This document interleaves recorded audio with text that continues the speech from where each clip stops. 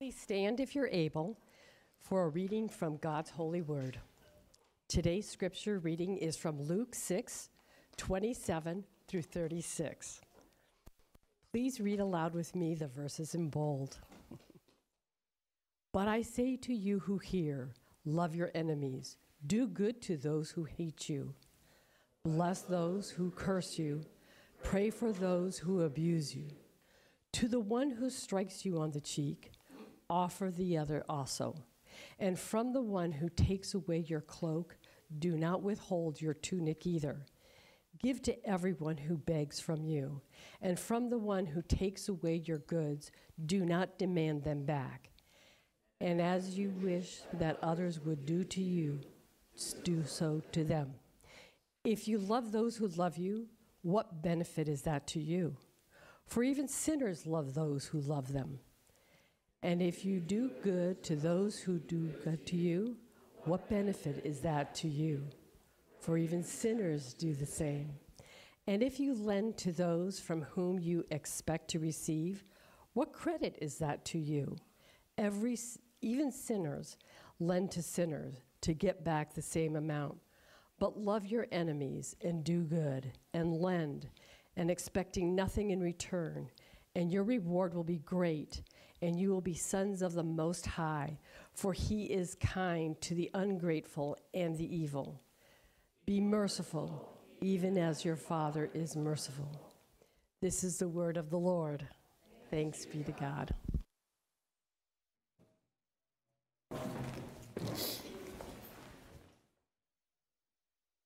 Good morning. My name is Brad. If it's your first time with us, I'm one of the pastors here, and I'd love to meet you and know your name. We're in the middle of a sermon series in the Gospel of Luke, and today, Luke chapter 6. Luke chapter 6 is a collection of Jesus' teachings. In the Gospel of Luke, this is the place where Luke has placed them.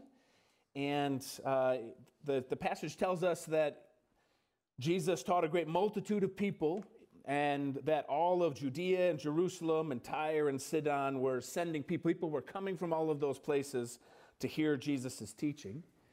And right in the middle of this collection of Jesus' teaching in Luke chapter 6, actually Luke 6:31, it says, and we just read, "And as you wish that others would do to you, do so to them." The golden rule. A version of the golden rule. For some people, the golden rule, this idea, do unto others as you would have them do to you, is a strong argument that all religions basically teach the same thing. Some version of the golden rule appears, according to ethicist Rushworth Kidder, in Buddhism, Christianity, Hinduism, Islam, Judaism, Taoism, Zoroastrianism, and Confucian philosophy. For other people, the golden rule is evidence that religion itself is actually unnecessary. For them, this ethic is actually all you need. In 1813, there's a letter written from founding father John Adams to Thomas Jefferson, in which he says, "Justice for all, justice for everyone, the golden rule, do as you would be done by, is all the equality that can be supported or defended by reason or reconciled to common sense." So, is Jesus just one amongst many wise teachers who have arrived at the same common ethical teaching? Well, we know for a fact that Jesus didn't come up with this. He didn't make up the golden rule. The Old Testament, in the book of Leviticus, teaches love your neighbor as yourself. And Confucius was teaching something similar as early as 550 years before Jesus was born. So, when we look at this passage, what we'll actually see is that, like he so often did, and like he often does in collections of teachings in the Scripture, Jesus actually is repeating something something that everyone had heard before or would even have considered the law. And he is repeating it and placing in it a more radical demand than anyone before had intended. He takes this golden rule and he places it in the middle of what some would say is his most difficult teaching. And by so doing, he creates a demand on his listeners that can only be fulfilled by the power of God's grace. And so this morning, the hardest commandment and the reason behind the golden rule. Jesus' hardest commandment. The context of Jesus' teaching here in Luke is not the same context that most of us think of when we think of a good place to say the golden rule. That is, when we're trying to teach children on the playground how to get along, right? Do unto others as you would have them do to you. Or when we're helping a brother or sister figure out how to help each other with their chores. Or trying to resolve a conflict between neighbors. Here, Jesus' context is not good instructions for getting along in your everyday life, although all of those are obviously good applications for the golden rule. But all of those applications have a similar bias towards not doing something to others that you wouldn't want them to do to you. But Jesus says something actually more positive. He says, and I would say more demanding, he says, as you wish that others would do to you, so do to them. And he says it in the context of being fairly certain. He's actually giving instruction to us about how to behave in contexts where we are fairly certain that others will continue to treat us in the way that we don't want to be treated. This is the context. He says, love your enemies. Do good to those who hate you. Leviticus says, love your neighbor as yourself. And our passage starts with Jesus saying, but I say to you, love your enemies. Do good to those who hate you. And that's how Jesus starts his teaching. And it's a teaching, love your enemies, that people like you and me have been trying to explain away and justify and avoid ever since he said it.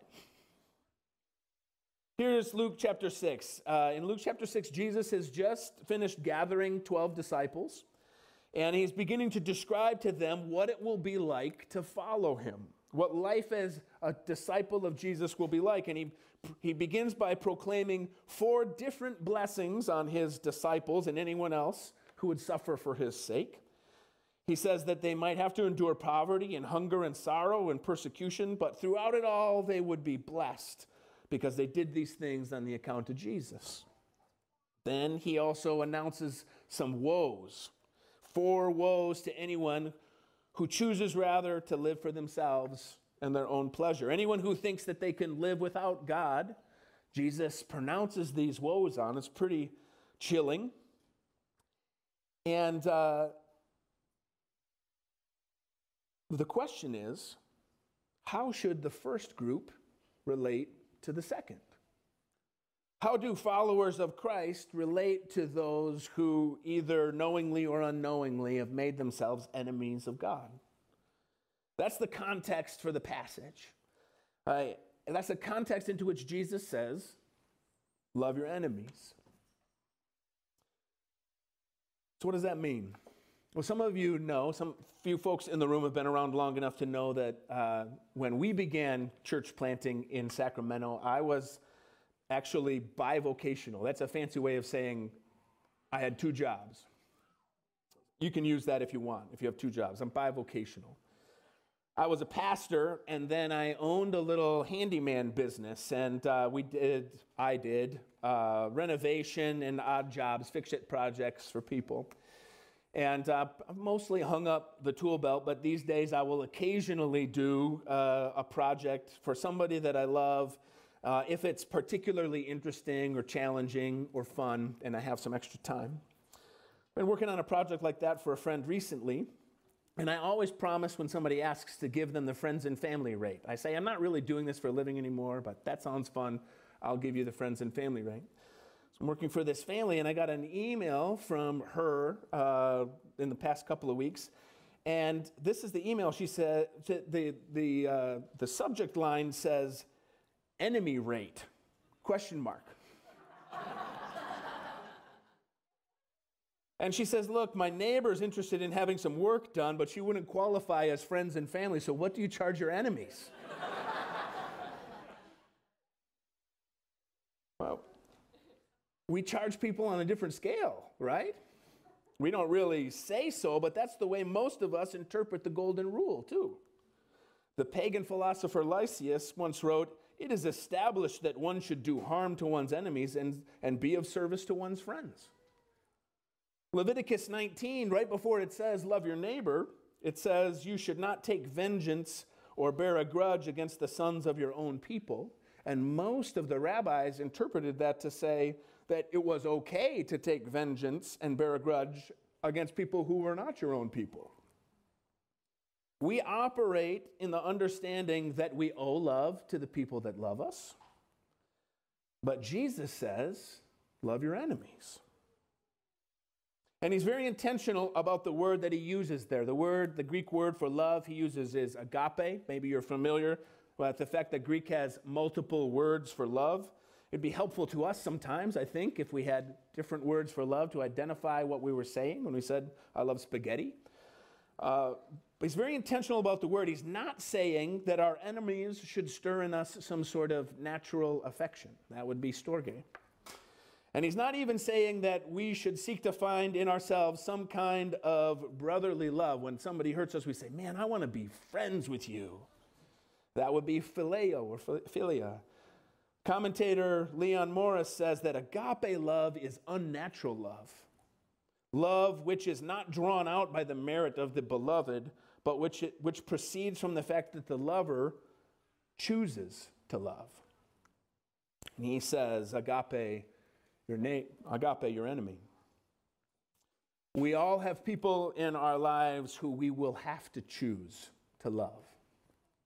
People who rub us the wrong way, for whom we have no natural affection and might not expect to ever have any natural affection. People who we would say, and in all of our authority can say with clarity, they don't deserve our love.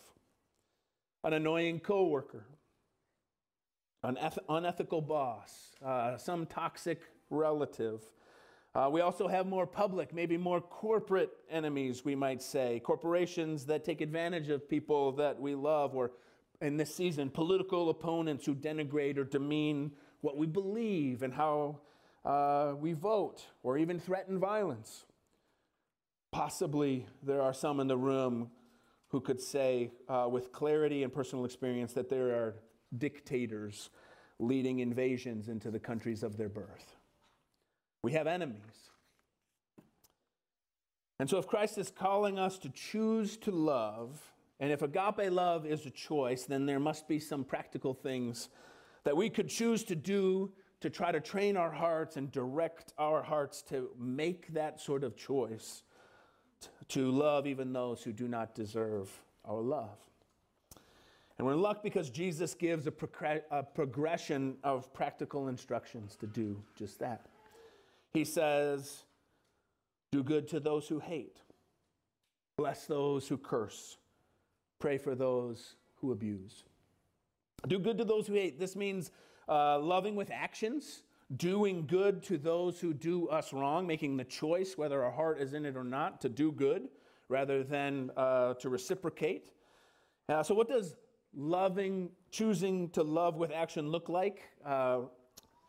In a sermon from 1957, ironically titled Loving Your Enemy, Martin Luther King Jr. said, there will come a time in many instances when the person who hates you most, the person who has misused you most, the person who has gossiped about you most, the person who has spread false rumors about you most, there will come a time when you will have the opportunity to defeat that person. It might be in terms of a recommendation for a job, or it might be in terms of helping that person make some move in life. And MLK says, that's the time you must choose to love. That is the meaning of love, he says. In the final analysis, love is not this sentimental something that we talk about. It's not merely an emotional thing. Love is creative, understanding goodwill for all men. It is the refusal to defeat any individual, even my enemy. Jesus says, do good. Choose to do good to those who hate. Jesus says, bless those who curse. This means loving with speech, using words that are gentle or humble or show grace, even when words are being used towards us that show anger or contempt. A few years ago, we negotiated with our neighbors on 3 sides because the fence was falling down. So we needed to replace the fence all around our house. And so it was a big negotiation to help split the cost with this neighbor on this side and this neighbor on that side and so on, and I was going to build the fence. And when it was all done, I went over to our most cantankerous neighbor to ask for her portion of the money to pay for the fence project, and she greeted me at the door in anger. And she asked how stupid I could have been to install her gate the wrong way, the way that I did. And I felt a sudden rush of anger. I had lots of choice things that I just thought about saying to her. I wanted to say how great a deal she was getting on a brand new fence with no labor cost. I wanted to talk about how she hadn't lifted a finger to build a fence. But instead, and I think mostly because I was in shock and my hair was blown back, I said, oh my.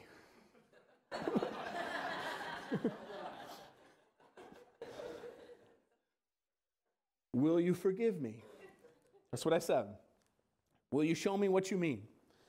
So we walked around the side of her house and looked at the gate while she told me how I hadn't listened to her and that she never should have trusted me. And while at this point I wasn't feeling any natural affection for her whatsoever, in fact, I wanted to say something about how she never uses that dang gate anyway. But as I looked, she was right. I had hung it in the reverse. It swung the opposite direction that she had asked. And realizing that I still had to live next to her, regardless of what I would say, I said, oh my. You are right. Will you forgive me? And I'm serious. That's what I said. I don't actually talk that way very much. But I was working so hard to love her, and I didn't have any words of my own that weren't awful. And I said, please, will you forgive me? And she said, stop saying that.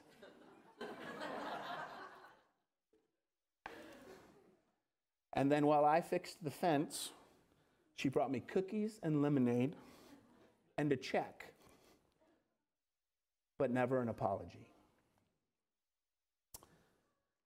Jesus said, do good to those who hate. He said, bless those who curse, which is using our words. He says, pray for those who abuse, which is probably the most profound of the practical instructions to love.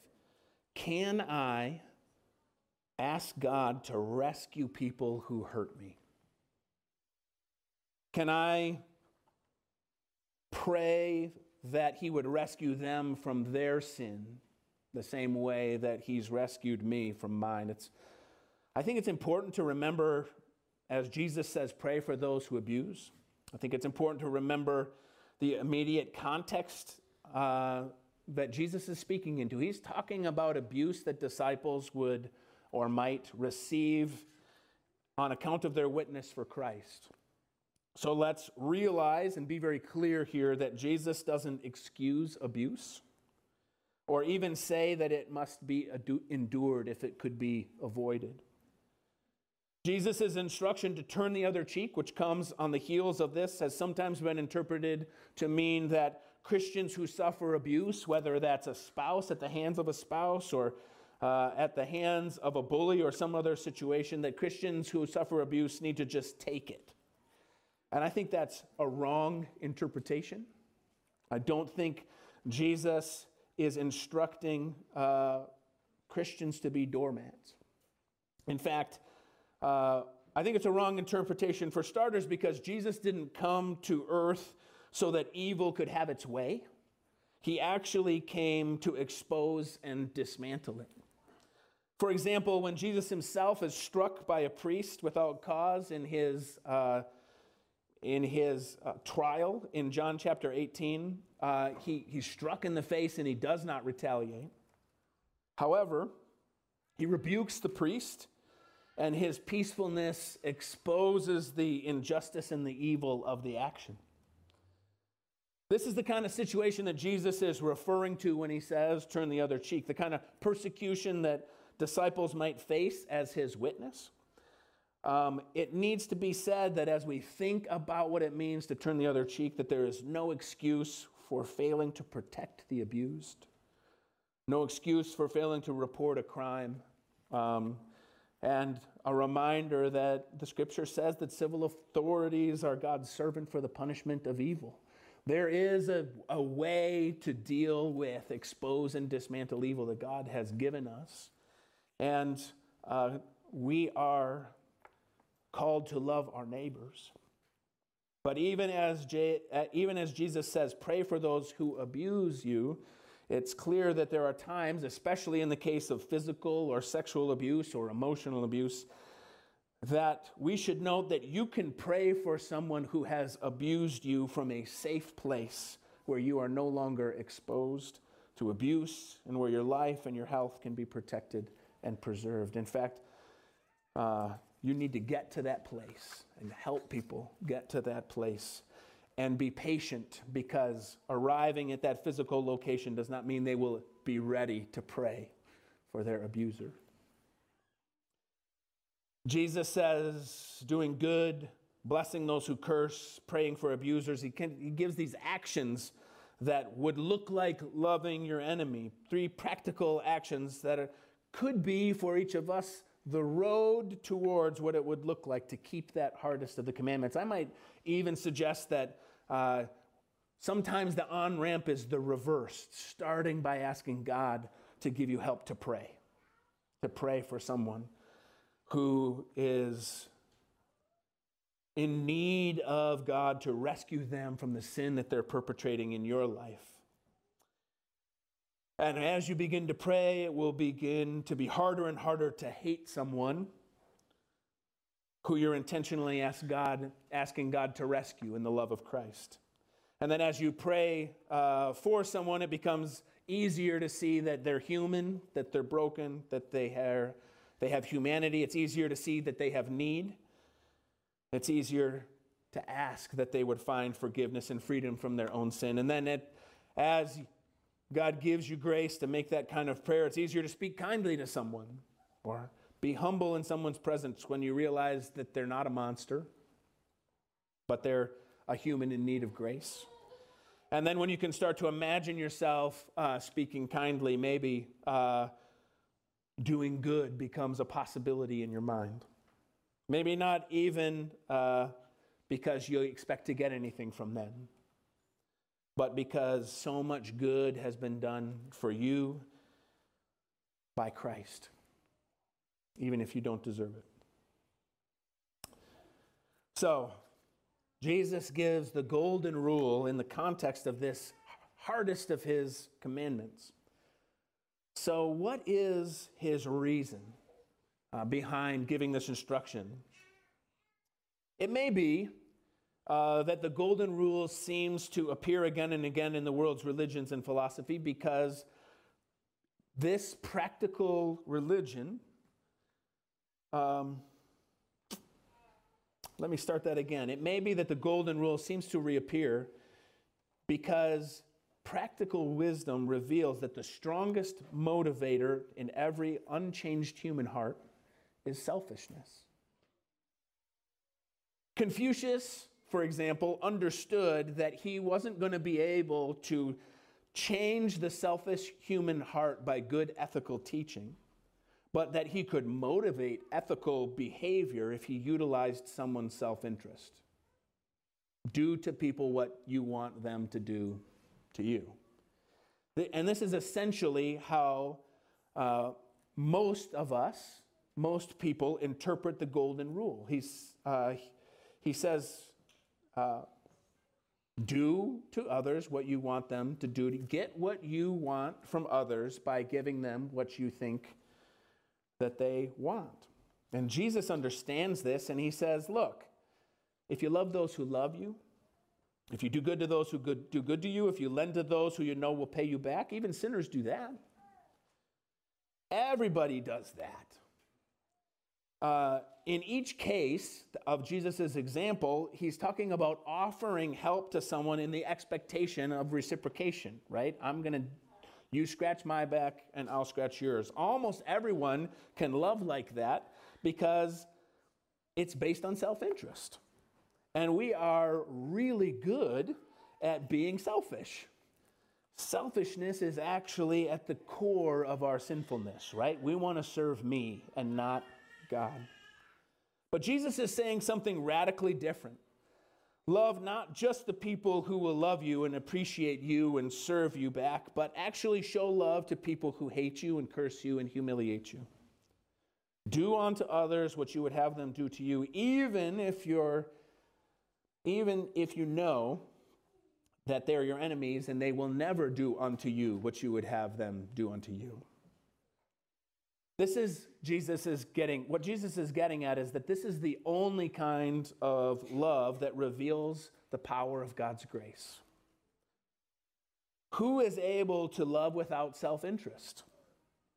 Only someone whose heart has been transformed by the grace of God, who is receiving everything their self needs from God's good gifts and his love. Someone who loved his enemies, you and me. The scripture says, while we were his enemies, Christ died for us. And so only someone whose heart's been transformed by the love of God, who loved his enemies, you and me, so much that he sent his son to die for our sins. Who can love their neighbor truly? Only someone who realizes that they are loved in the purest, most selfless, self-sacrificing way that Christ has loved us and given himself on the cross. Only someone who needs no reciprocity, right? Only someone who can love without expecting anything returned because they've gotten everything that they need from Christ's gift to them. Only someone, as Jesus says in this teaching, only someone who is a son or a daughter of the Most High. Because the Most High has been kind to us while we were ungrateful. In fact, kind to us while we were evil. And so the instruction is not be merciful so that God will be merciful to you, but be merciful even as or because God has been so merciful to you in the love of Christ.